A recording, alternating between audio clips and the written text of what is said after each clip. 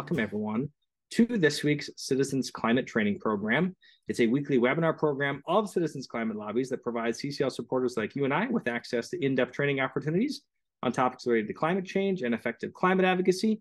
I'm your host, Brett Cease, and tonight we are diving into CCL's Fall 2023 Lobby Training number 2, reviewing our legislative plan and having a lot of time for Q&A. We're going to be joined by CCL's Vice President for Government Affairs, Ben Pendergrass, and Senior Director of Government Affairs, Jen Tyler, for tonight's training that's going to review more details and the context for our primary and secondary asks, especially now that there's been movement in the House this week, as well as guidance for lobby teams as they plan their online meetings. This is the second of 2-part recommended training for any volunteer that's planning on being a part of their group's monumental Fall 2023 lobby meetings. So let's get started. Thank you all so much for being here. And now a quick introduction. We have 2 amazing speakers that I've already introduced. And if you're curious a little bit more about their background, you can listen to part 1 of our training. But we are joined tonight again by the wonderful Ben Pendergrass and Jen Tyler. Thank you both so much for being here. And if we've done our job well tonight, we're going to do the following 3 areas of review. We're going to have some updates for you on the current dynamics in Congress, especially in the House, given the actions that have happened this week, and how we anticipate they might influence our lobbying week and the strategy behind our asks. We're also going to have the chance for us to review both the primary and the secondary asks in case you'd like a little bit more detail or to hear Ben and Jen talk about them again before we tee up Q&A. And before even that, we're going to review how appointment setting is happening and being coordinated for your lobby meetings across the country right now. So to do that, we'll do some reminders and review. We'll then pivot to talking about what's been happening in Congress this week. We'll then do a brief review of the primary and secondary asks in the context of how that fits in with our legislative plan. And the bulk majority of our time tonight will be actually Q&A discussion.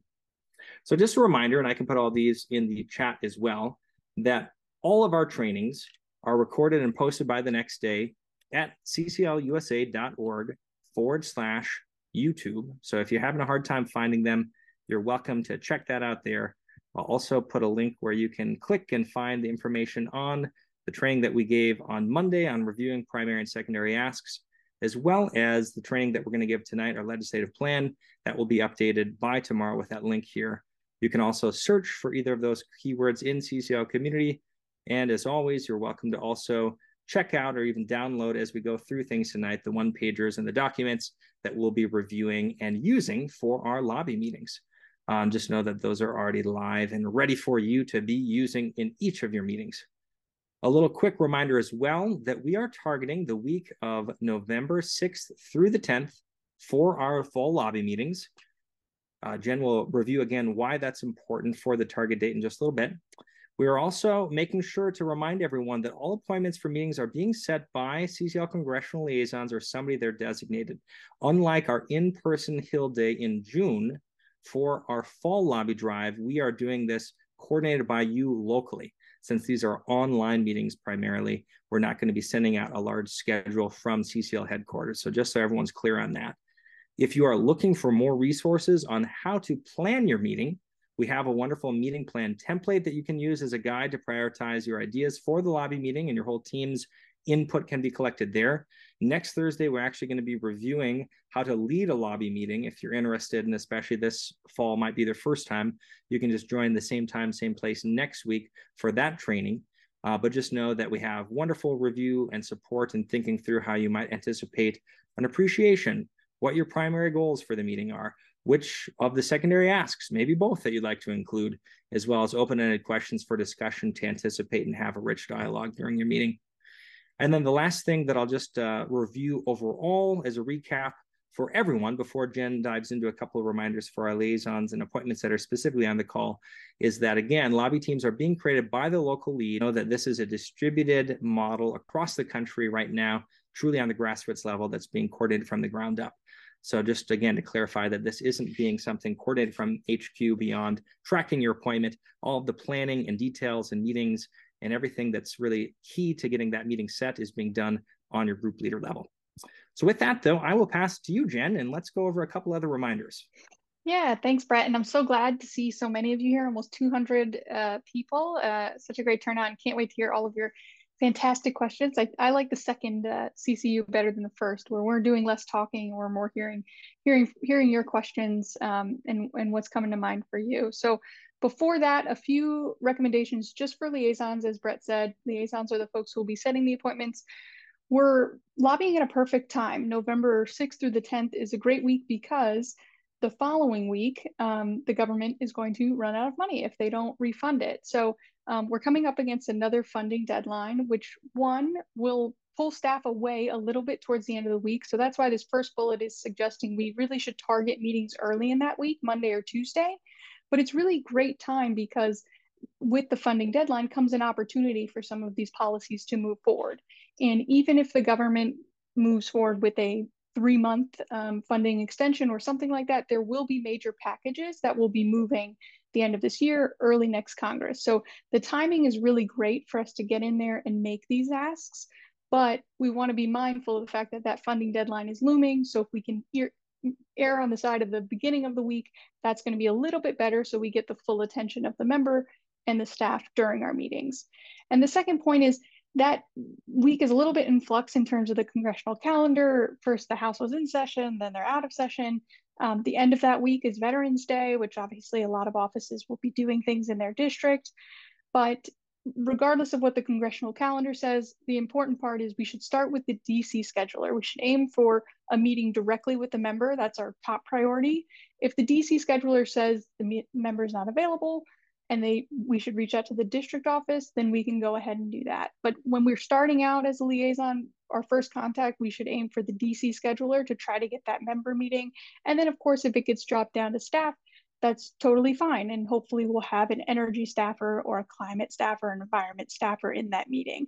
And lastly, if you have questions that come up, I know you liaisons are so great about using the inbox, but there's the link again to that email. If you've got any questions, Mindy or myself will be happy to address them and help you through anything that comes up. All right, and with that, I think we'll turn to a little update on what's happening in Congress. So as many of you might have seen, we have a new speaker in the House. Speaker Mike Johnson was elected this past week, and the entire caucus was unanimous in support of Mike Johnson. You might be saying, who is Mike Johnson?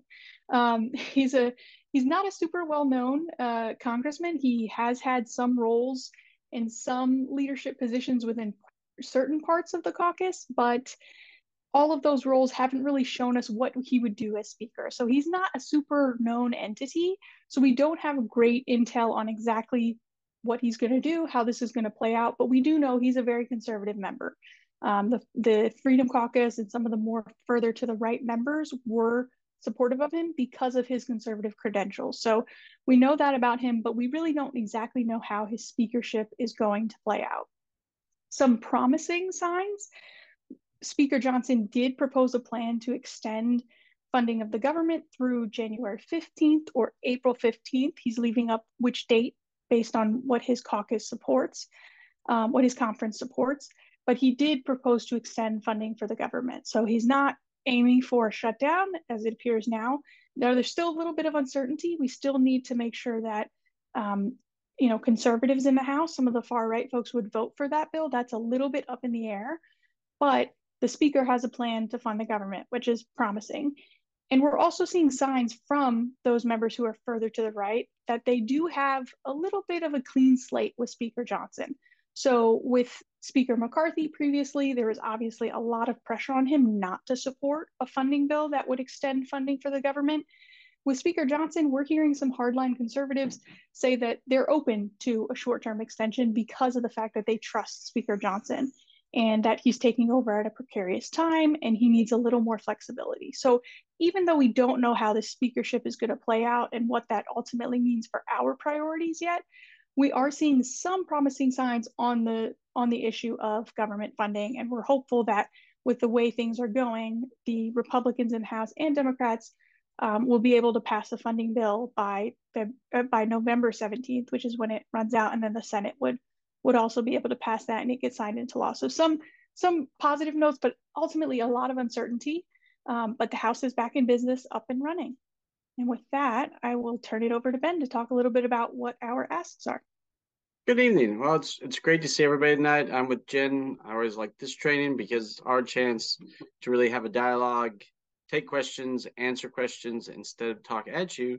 And since we've already gone over these in depth, I'm just going to give a really brief overview of our primary and secondary asks, and then we can jump right into questions.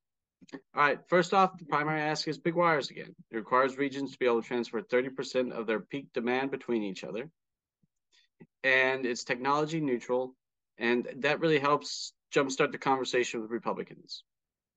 We think this requirement will really help trigger a build out of new transmission lines, upgrade existing facilities, create inducements for new grid in technologies, and find different ways like to reduce peak demand and create new generation or storage. These are all good things. It will make the grid more resilient. It will help get new clean energy sources onto the grid. These are all the positives, and that's big wires in a nutshell. You can check out Dan Nucitelli's training to really get down in the weeds on it again, and we'll just keep it super high level tonight so we can have more time for questions. It said one of the things that we will have up there's a one-page leave behind up on community. It's been updated with more language. The one pages for congressional offices and the framing there is kind of for you guys, just to know how to frame it. But the one page is what you want to pass on to congressional offices. There's also a long list of supporter quotes and endorsements for the bill that you can also print off and use, or actually in this case, since we're not in person, just email to the offices in that case. And once again, always good to review Dana's in-depth webinar on the bill. Secondary asks.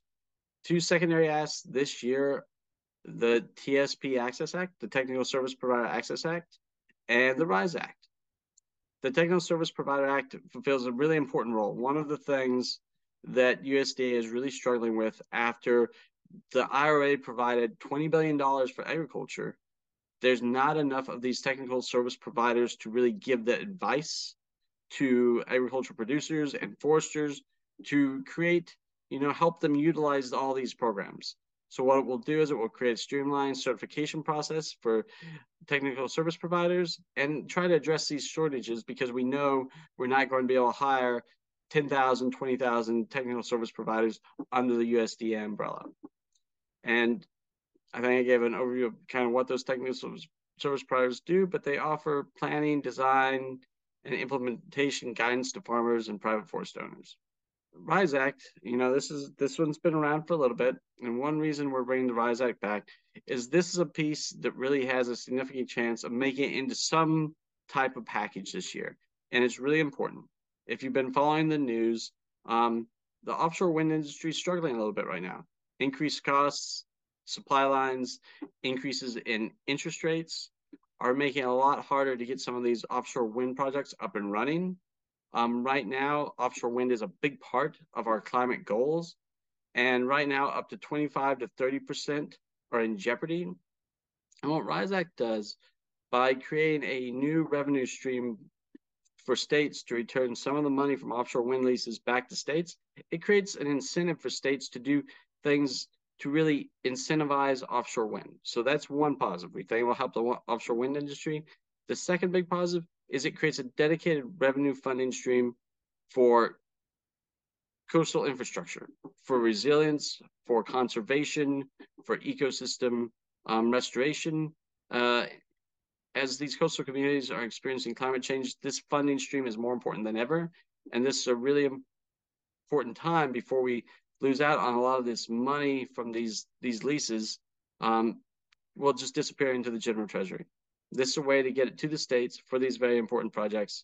And that's why we think RISE is very timely, and why we want to make that one of the things we talk about in our November meetings. With that said, I promise to keep it super brief. We can jump right into questions and really hear what's on your mind. That you have to have time to digest all the trainings we've done up to this point and get you guys ready for our November lobby week.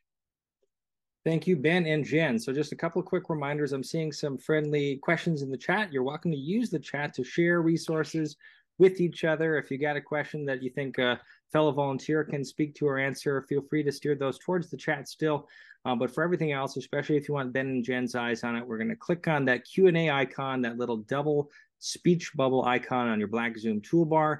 When you get there, you can either type your question like you can see here, or you can just look through the available questions and click that thumbs up icon and upvote the ones that you are most interested in answering, since we can only get to the ones that will be most popular here tonight. We have 45 minutes, but we probably won't get to all of the questions. Also, a quick reminder that I am answering some of the ones that I can get to, so you're also welcome to scroll through the answered questions already to get some of those answers, given that we're going to try to keep up with as many of these questions as possible. So with that, though, I'll save this little reminder question and answer cheat sheet screen so people can be reminded of how to access it. I have the most popular question at this point from the amazing Alex Aminette in Big Timber, Montana, and she is curious about her senator talking with Senator Hickenlooper about permitting and a bipartisan permitting deal. This is great news. However, the aide with whom she spoke says they don't want to transfer power to FERC, and she's curious how you would recommend discussing this in their upcoming lobby meeting and why one might object to FERC. No, I mean, this is really gets to kind of the heart of big wires.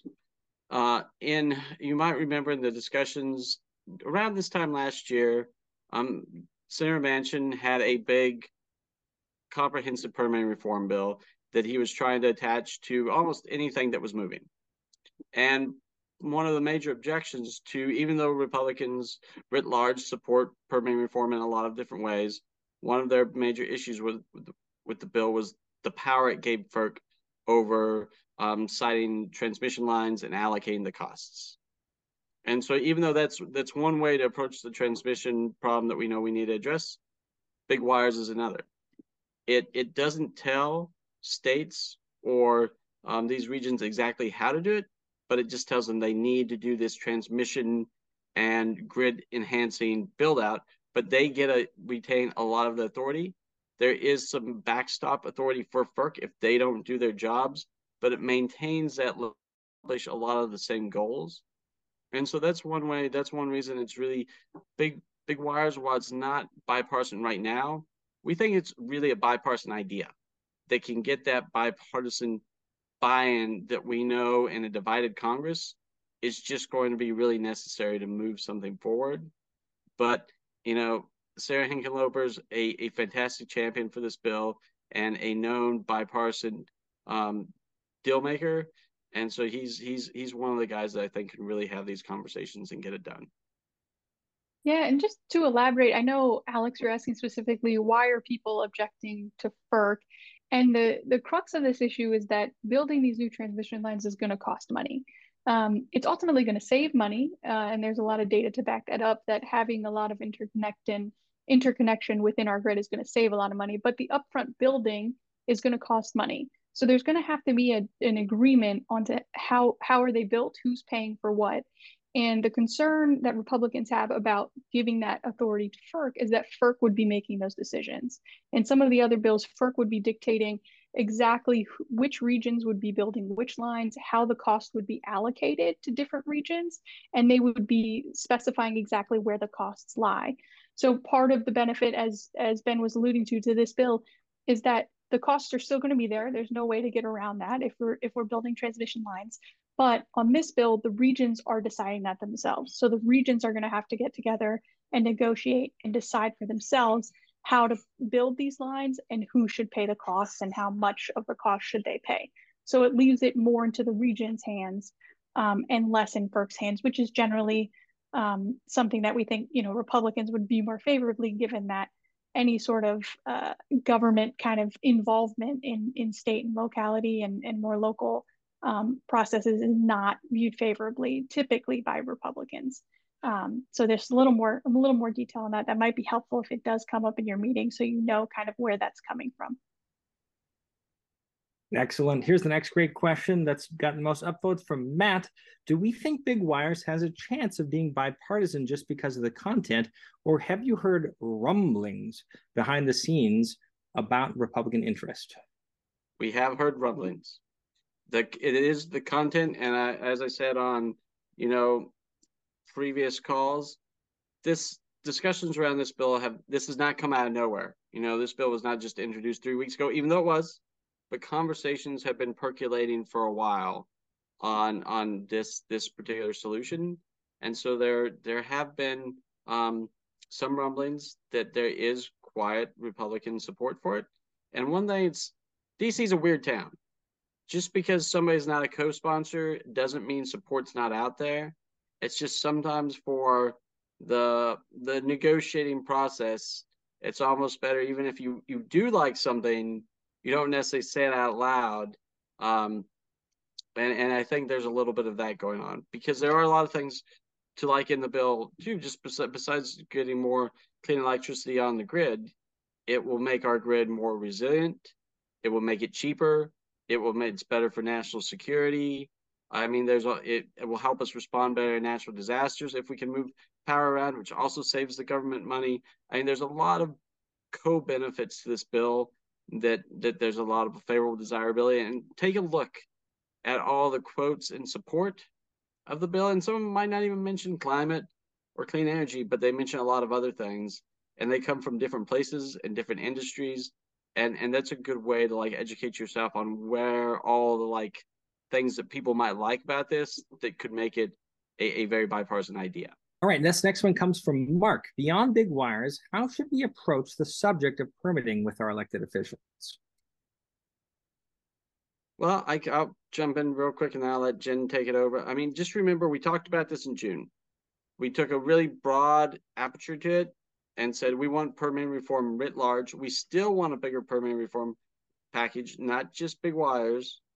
And so I think you can start off the conversation and what some of was included in the debt ceiling bill is a good step forward. But we know stuff is left on the table. Let's continue the conversation about what everybody wants and the good pieces. And we think big wires should be part of that. But let's get to that bipartisan deal so we know we can get the clean energy infrastructure we know that needs to be built. Let's get it built and built faster. Yeah, I agree with all of that. And I think, there's a lot of good framing on our Monday night call for big wires of how do you approach that specific bill with your members. So go back and look at that. But also generally in terms of permitting reform, if you've got a more conservative member, typically the arguments that are going to appeal to them are talking about resiliency, the grid resiliency, also a bit about jobs and about making sure that we're using these innovative technologies, things like that. So dealing with all of the extreme weather we've had and keeping lights on. Those arguments are more appealing to conservatives. And then on the left, the arguments for permitting reform, typically, I think the same arguments obviously apply on keeping the lights on and resiliency, but also the environmental ones, the ones that we talk about a lot about emissions reductions, putting in place a lot of the reductions we project from the Inflation Reduction Act. We need transmission, we need permitting reform in order to receive those emissions reductions. So I think that's some larger framing you can think about for Democrats and for Republicans, but there's a lot more specifics on big wires in the Monday evening talk. And just to clarify for those, since I'm seeing a couple of questions in the chat on this, that supporters list is available on the same primary ask resource page. It's just the second download button. So if you're looking for who is in support and some of those quotes or more information, feel free to go there. All right, so I think you may have already spoken to this. The next upvoted question here comes from Gage, and it again has to do with approaching Republican offices that might be concerned about giving FERC too much power. That leaves it up to the region, Gage writes, but there's always the possibility of skepticism. Is there anything more that you'd like to say that you haven't already on that type of question? No, I mean, you can really refer them to the bill. They don't expect you to be experts in this. The bill itself is pretty technical, but it is actually at the same time really short, because the requirement, and there's some technical details in language. But if an aide has a lot of concern, I think they can be bothered to read the 15 pages of the bill. I don't know, maybe not on the House side, Jen, right? That's too long for you guys? Yeah, I was gonna say one pager is all we can handle on the House side. But just so you know, I'll keep it brief, but going a little bit into the weeds on it. Um, like we said before, the Big Wires Act does not give FERC authority to decide who builds the lines, who pays for those lines. Instead, it would require that the regions themselves come up with that agreement. Now, Ben mentioned before there is backstop authority, so FERC would basically be giving the regions 2 years to come up with a plan as to how do they build or change their transmission lines so that they can meet that 30% share requirement. So they've got 2 years to come up with an agreement. Who builds the lines? How do you pay for them? What technology do we use? If they don't build out that plan, if they don't have a plan at the end of 2 years, then FERC has authority under the bill to step in and create that agreement for them. So it does put, pressure on them and a deadline to get this done. Otherwise, it probably wouldn't get done. So that is there. If you do talk about it with staff, that's the only avenue under this bill that FERC would have that authority. So as long as regions follow through and do what they're instructed to do, there would be no greater authority for FERC under this bill, and it would truly leave it all in the hands of the regions. And one thing, and these conversations that will probably come up, a big part of this is not like just about it really is about the cost allocation. Like when you have big transmission wires, say, taking wind energy from North Dakota, and none of that wind energy is going to North Dakotans, and it's all going to folks in Chicago. That's really one of the sticking points, is this. In some of the previous things, they worry about giving FERC that authority to say, well, you're going to pay for this anyways in North Dakota, even though you're not necessarily seeing the benefits of more electricity. And so it's saying, you've still got to figure out how to build this, but you can figure out a way to decide who pays in a more equitable fashion or fair in your view. And that cost allocation is a big sticking point.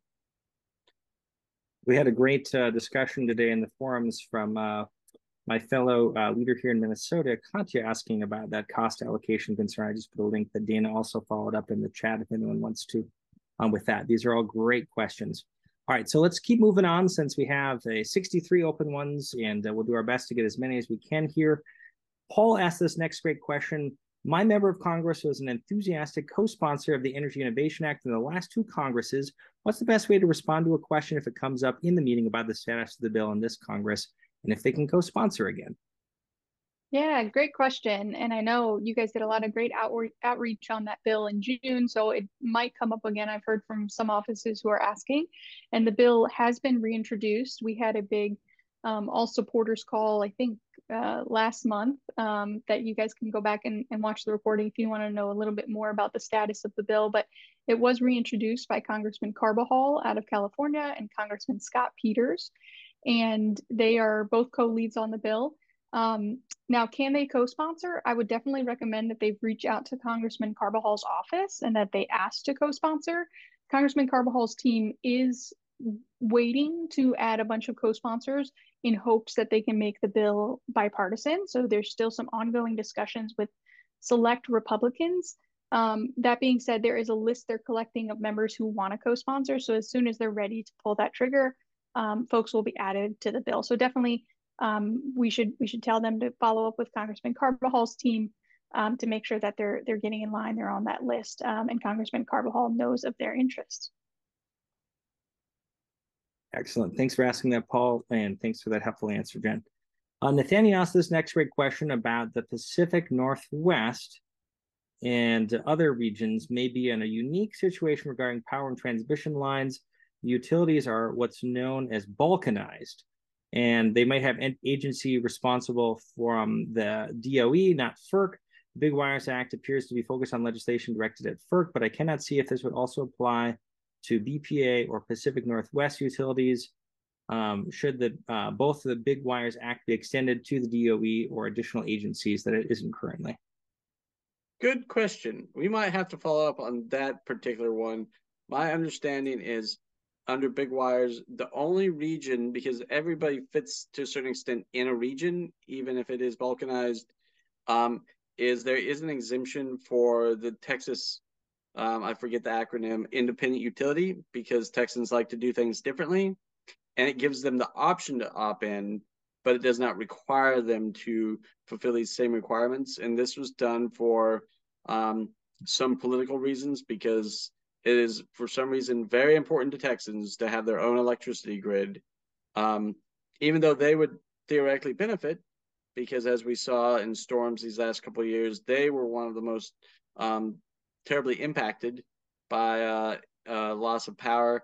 And also, Texas is a major energy producing state, and so big wires should technically help you export that electricity to other states. So there's a good incentive for Texas to opt in, but my understanding is no other region is exempted. Excellent. Thanks so much. Again, a reminder, we're getting a lot of new questions, so feel free to keep using that thumbs up icon that you can see on the screen, and you're welcome to scroll down if you're waiting for your question to be answered, and also upvote some of the other ones since we're taking these in order of popularity. And right now, 13 is the most popular, and we've got 200 people on the line. So some of these can get pole vaulted up there pretty quick if there's some demand for it. All right, Lois asked the next question regarding big wires. Two-part question. One, what are the known concerns of those opposing big wires? And two, in Colorado, according to the Niskanen map Dana presented, it appears Colorado and other neighbors already have 30% peak transmission capability. If that's correct, what are the implications for us? I mean, that's great. I think I'm trying to remember. I don't have the map in my brain, but it could still impact further planning. Could be a big issue. And I mean, it's not just, the regions are not just states. They're usually a conglomerate of several states. And I think I see, right, Brett, did the question ask like what other opposition questions were coming up? Yes. Yep. And so, I mean, we have not heard a whole lot of opposition. One of the biggest issues that has come up, generally speaking, is just the idea of there are regulated and unregulated utilities, and the regulated utilities are basically monopolies given to these companies in certain states, and so that they already don't have as much flexibility because they are the only provider. And that's a question that's coming up, is whether or not, you know, how that affects regulated utilities, whether or not like these requirements impact them the same. And arguments are being made that this is good across the board, but just more, I would say more questions than opposition at this point has come up. Excellent. This next one comes from Danella. Can you say again how big wires qualifies as a permitting reform category bill? We say in our request email that we want to talk with our member of Congress about permitting reform, but I would like help to connect how it qualifies as that. Don't worry, it does. And I mean, and you have to remember, you can look at Representative Peters and Senator Hickenlooper's materials, and they are clearly framing it as permitting reform. We will actually be hearing from Senator Hickenlooper on the bill and why he thinks it's important at the conference next week. And I'm sure he will talk a little bit about that, but he thinks, and we do as well, that it falls squarely in the permitting reform, and that's going to help us modernize our grid in a faster fashion, and will be complementary and kind of fit in with some of the stuff that was in the debt ceiling agreement, as well as like in this conversation about the further permitting reforms we need. Excellent. All right, so next great question here from Jeff. Will Speaker Johnson's beliefs around climate change affect any proposed climate legislation coming to a floor vote? How do those two interplay? This is actually a question I'm seeing a couple times in the chat, so I think you can speak in broad to this. Yeah, good question. And honestly, a lot is unknown because we haven't seen Speaker Johnson in many leadership positions. We haven't seen him in many chairman positions of committees. So he's got a legislative record, obviously, and public statements that are not positive about climate and certainly don't align with what we're doing. That being said, we haven't seen him juggle the interests of the caucus, of the conference. We haven't seen him navigate some of the other priorities that were outstanding and some of the things that Speaker McCarthy left behind, dealing with forestry and wildfire issues that have crossed over, obviously, into the climate realm. So there's still a lot to be found out about how Speaker Johnson's going to operate. But yeah, it is disheartening. Definitely some of the public statements that directly contradict, the science But I think we're really going to have to see how this plays out and how he balances all the pressures that he's fielding as speaker now.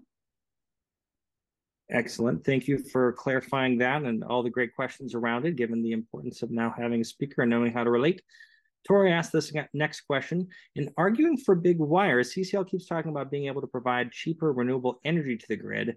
What evidence do we have that renewables are cheaper than fossil fuel energy? When sourcing renewables, it seems like it's usually sold at a cost premium. I want to be sure if arguing this will save money, since that does seem to maybe be one of the common concerns. We have evidence for this.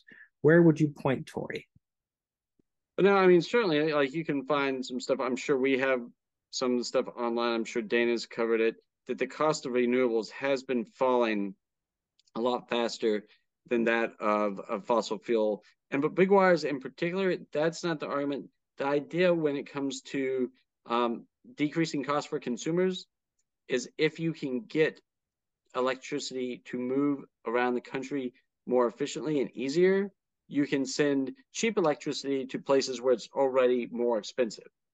And so there are definitely, like you're just talking about, like it is a different cost in different parts of the country to generate electricity from whatever form.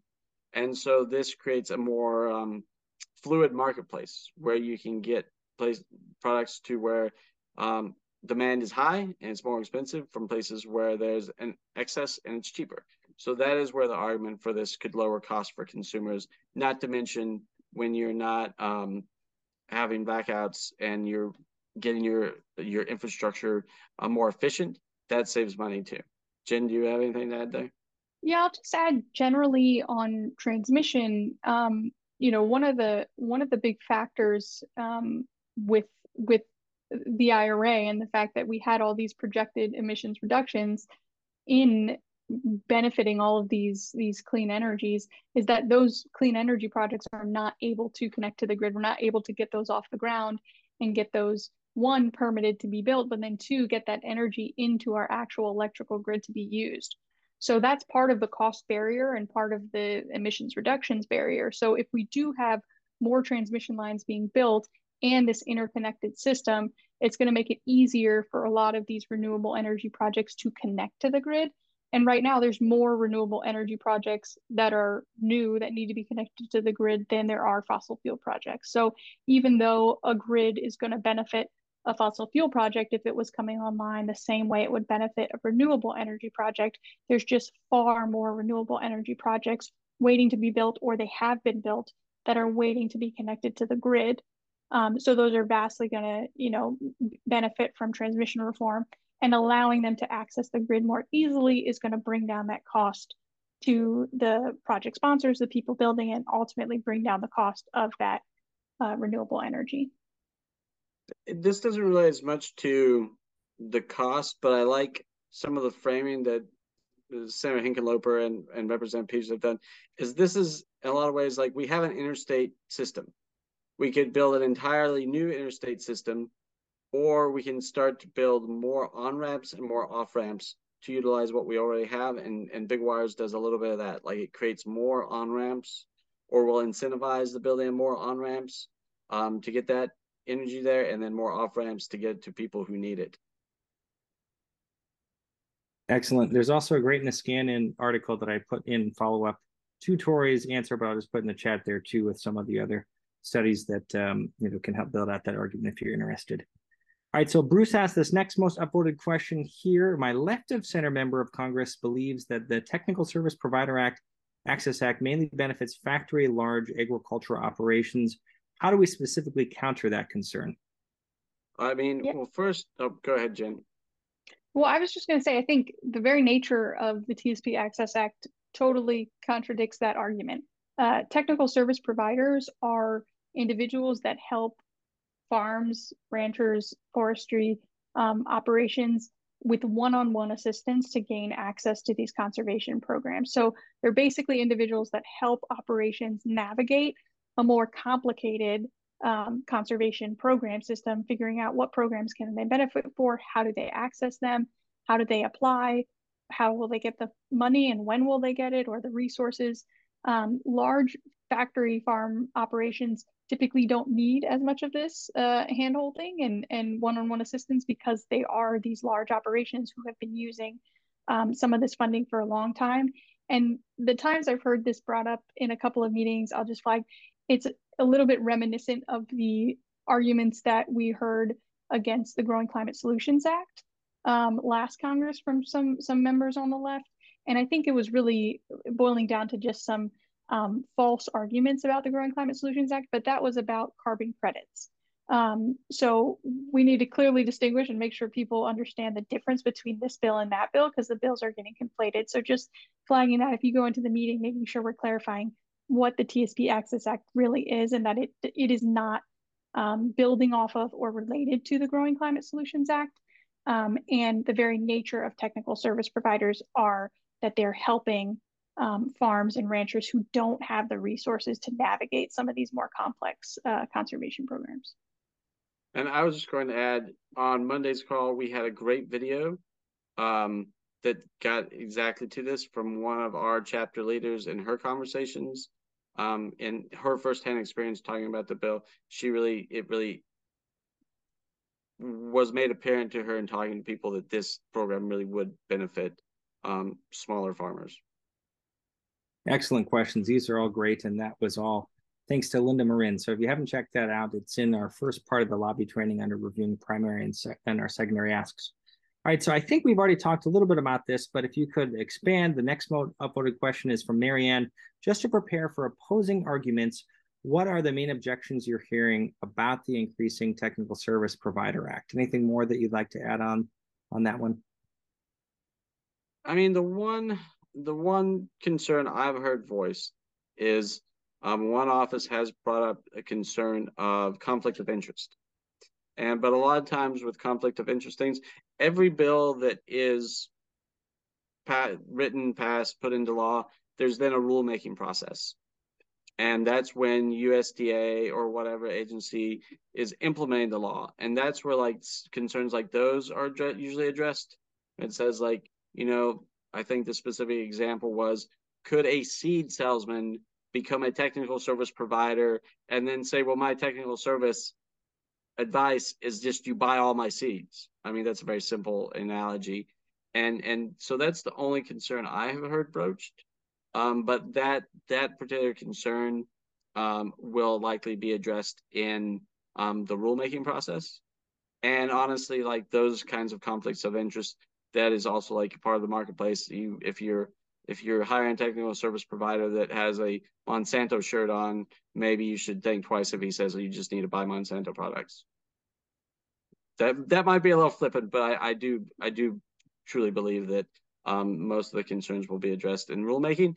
And another thing is, like all bills, this will hopefully go through a markup period where like you can hash out. The Technical Service Provider Act was just introduced in the spring.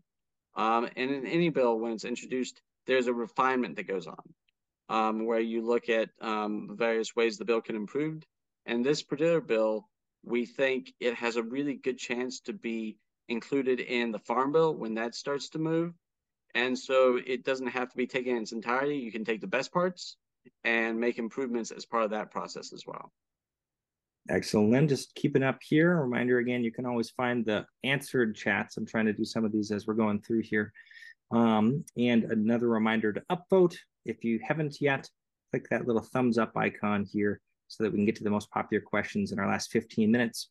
Again, we have 55 open questions, so we'll not be able to get to all of them, but if you want to influence the ones that you're most interested in, click that little thumbs up icon.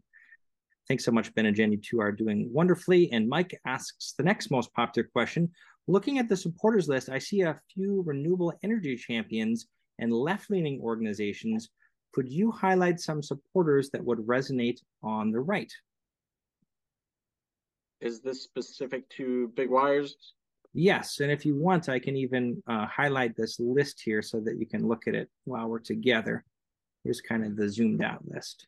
No, I mean, certainly the Clean Power Association is a bipartisan organization that it works with both sides of the aisle. one of the ones I saw, like when you're looking at the quotes, Neil Chatterjee, the Republican former chairman of FERC, is a big supporter of big wires and is a very well respected voice on energy issues up here in DC by both Republicans and Democrats. And he was actually a Trump appointee. And so those are some just off the top of my head. But you have to remember some of these things. Yeah, there are some left leaning, but we need folks from all sides. And I think this is a pretty broad coalition. And I think well, give Democrats obviously a lot of feeling good about it, but I think there are definitely some names you can point to on the Republican side, and we can maybe even try to go back and highlight the ones in a period where I'm not trying to speed read all. I think 80 endorsers to know which ones on appeals to who the most. Excellent. Yeah. John just pointed out EEN is a big supporter, and they have a lot of credibility on the right. And there's a couple organizations there. Excellent. Yep. Thanks for that. This next one comes specifically from Texas and their concern about ERCOT being excluded, or at least, given the permission to opt in if they so choose with big wires. Is there a better primary ask for Texans, or what might you say to that? Now, I think it's still a good primary ask for Texas. And I think the angle is that if you are an energy producing state, you want to be able to move that energy out of state. And this would help Texas to export and would be good for Texas producers. And I think also the reliability. But still, and this is the key for Texas, is it's giving them the choice. It's not forcing anything on them, and they get to come around if they think it's a good idea. But I know, and when we heard some of those murmurings, like whether or not people thought this was a good idea, some of those murmurs on the Republican side were coming from Texas. They just want to make sure they have the choice at the end of the day, but they were looking at it and thinking this might be a pretty good bill. So I don't think there's any reason to shy away from bringing it up, but I would highlight those issues. Good for energy producing states, the reliability that has definitely impacted Texas, and the fact that it's their choice. And I'd also say, let's not lose sight of the bigger priority here, which is we want comprehensive bipartisan permitting reform legislation to pass both chambers and get signed into law. In order to do that, one of the stickiest issues is transmission. So we're advocating for big wires because we think it's the most strategic ask, most likely to be bipartisan in the transmission space. But ultimately, we want to figure out that transmission piece in order to have a larger package with all of the other permitting reform pieces. And those other pieces are really going to benefit states like Texas, and a lot of lawmakers from Texas have been very vocal on some of those other pieces of permitting reform. So even though they might not feel as connected to big wires because of their situation, what big wires can unleash in terms of a larger permitting reform package is going to ultimately benefit Texas and would be in their interest, which is part of why they have been so engaged on the transmission piece. Excellent point, Jen. Yeah, these are all great. So here's a couple of questions that combined get up to the popular threshold, and that is Big Wires currently accepting co-sponsors? Can you clarify if that is the case, or are we asking not for co-sponsorship, but for inclusion in a larger ultimate government omnibus package? No, I think it's fine to ask for co-sponsors. And this is a similar thing that's happening in the Energy Innovation Act. They're holding the list. They're creating a list of co-sponsors, and will likely add co-sponsors in 2x2 pairs if they add them. And this is just, a technique that is not that unusual, sometimes just to prevent a bill from getting too lopsided right out of the gate.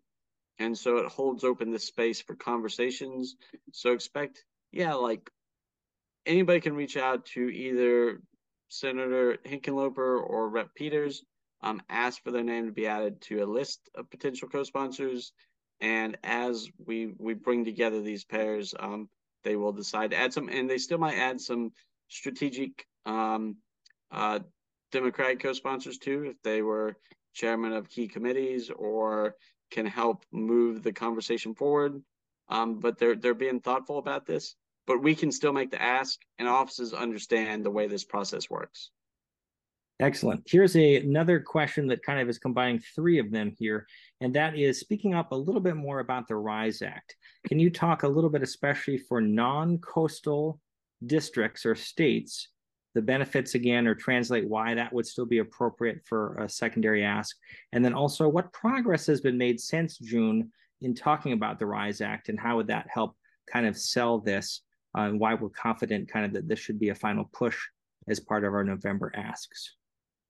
Yeah, I'm happy to take that first part. Maybe you can take the second, Ben. So the first part for inland states, we have a great one pager just for inland states. So you can find that on the secondary ask page under the RISE Act. And that details everything I'm about to share and then more. But essentially the RISE Act, in addition to all of the incentives and benefits for offshore wind, it lifts the cap on LWCF funding. So LWCF is the Land and Water Conservation Fund. It's a really large federal fund that's given to states to fund a bunch of different projects, parks, wetlands, waterways, a ton of different kind of conservation environmental projects that a state or locality might want to take on. So the bill lifts the cap. Right now, there's a $125 million cap on the LWCF. And if the revenue into that fund goes above that, it just isn't allocated to the LWCF. And we are seeing the funding for LWCF really increase. So by lifting that cap, which is currently in place until I think 2055, we're going to allow more funding come into the LWCF and more funding therefore go to the states for all of these different sorts of projects. So if you have a member who's not from a coastal state, do Google just Land and Water Conservation Fund project in whatever state you're in. You'll see tons pop up. Every state has them. And that's really going to be the primary benefit for states that are not coastal. There's another small provision that changes a mineral leasing fee provision to make it so that it's an equitable distribution and there isn't an additional fee going to the Department of Interior. That's more minor and is only going to apply to certain states like Wyoming and New Mexico. That's all on the New Mexico. It's a big deal, Jen. It's a big deal. I forgot. Sorry. A coastal state person here. Yeah, so you can look on the fact sheet for that. But the big one is going to be that Land and Water Conservation Fund benefit that just benefits every state and will be really, really important over the next couple of decades. And I think with particularly Democratic lawmakers in inland states, this is a bill that we think will benefit offshore wind, clean energy, and will help us meet our emissions reductions goals. Without offshore wind, it's going to be really hard to reach some of those targets we're aiming for 2030 and beyond. And so I think you can, if they care about climate as an issue, even though it might not directly benefit their states as much as some of the coastal states, I think that's an argument worth making for sure for some of those states. And as far as like momentum, like, I mean, really what we talked about a little earlier, RISE came extremely close to making it into the same end of the year package that the Growing Climate Solutions Act made it into last year. It just barely missed out. And that's why we think it is still highly relevant to push now. And a lot of these leases are happening or have happened, and the bill is retroactive. But it's key, as we said, to make sure we don't lose some of these offshore wind projects, to do whatever we can to support offshore wind right now. And RISE Act would really boost it. And the sponsors, I was just talking to Senator Whitehouse's office a couple of days ago. They're like, please push for it. We think we can get it through. We think it's extremely important. And also just perseverance. You know, we have done a really good job of taking on some of these things and sticking with them. And we passed a lot of our secondary asks, the BEST Act, the Use It Act, the Growing Climate Solutions Act, the Climate Ready Fisheries Act. And sometimes it takes us one or two Congresses, and we stick with it, and we think we can get it done. And this might be our best shot for like a while on this particular bill. All right, so we have 5 minutes left. We've effectively answered half of the questions, just over. We've had 100 questions, 101, and we've answered 51 of them. So great work, everyone. A reminder that we will have any of these that aren't answered tonight available in the forums, but here are the final three. How do electric utility companies, DOE, and FERC feel about big wires? That's one big question as the first one. DOE, FERC, and electric utilities in general. Well, FERC and DOE don't usually make opinions on legislation. I mean, FERC has certain rulemaking authority, and some of the things that have been considered as part of permitting. Like FERC could potentially do rulemaking around, and they could, say something is a good idea or a bad idea. But I would note that 2 former FERC chairmen have supported big wires, if that's any indication, a Republican and a Democrat. So that's pretty good. That's pretty good bipartisan endorsement from the FERC side. DOE would weigh in as when the Senate would ask them for technical opinions, but they wouldn't like issue an opinion on a piece of legislation publicly. And the utilities are, unless Jen, you've seen something, I think they're staying a little quiet right now in big wires. I was in one meeting with where there were some utilities talking, and they were taking a look at it. They were still thinking about how they felt about it at that time. And sometimes they're going to be very careful. But that's where I see the state of play for that question at this point. Excellent. All right. So then this next one is from Gene. Could you speak about the larger package that may include more permitting reform legislation and when we might possibly see this? Jen, you want to jump in? Sure. We might have different opinions on this. I don't know. Yeah, I think I'm hopeful that the next few large legislative packages that have to pass, including the upcoming potential funding bill at the mid-November, end of November. If that's a short-term funding bill, then the next funding bill, which hopefully will be a much bigger, larger one in January or in April, as well as the National Defense Authorization Act, part of the funding package that would include a lot of these foreign spending priorities, Ukraine, Israel, humanitarian aid, Taiwan. All of these big legislative packages have to move at some point in the near future, in the next few months or so. So I think that presents our biggest opportunity, our best opportunity to get permitting reform through next.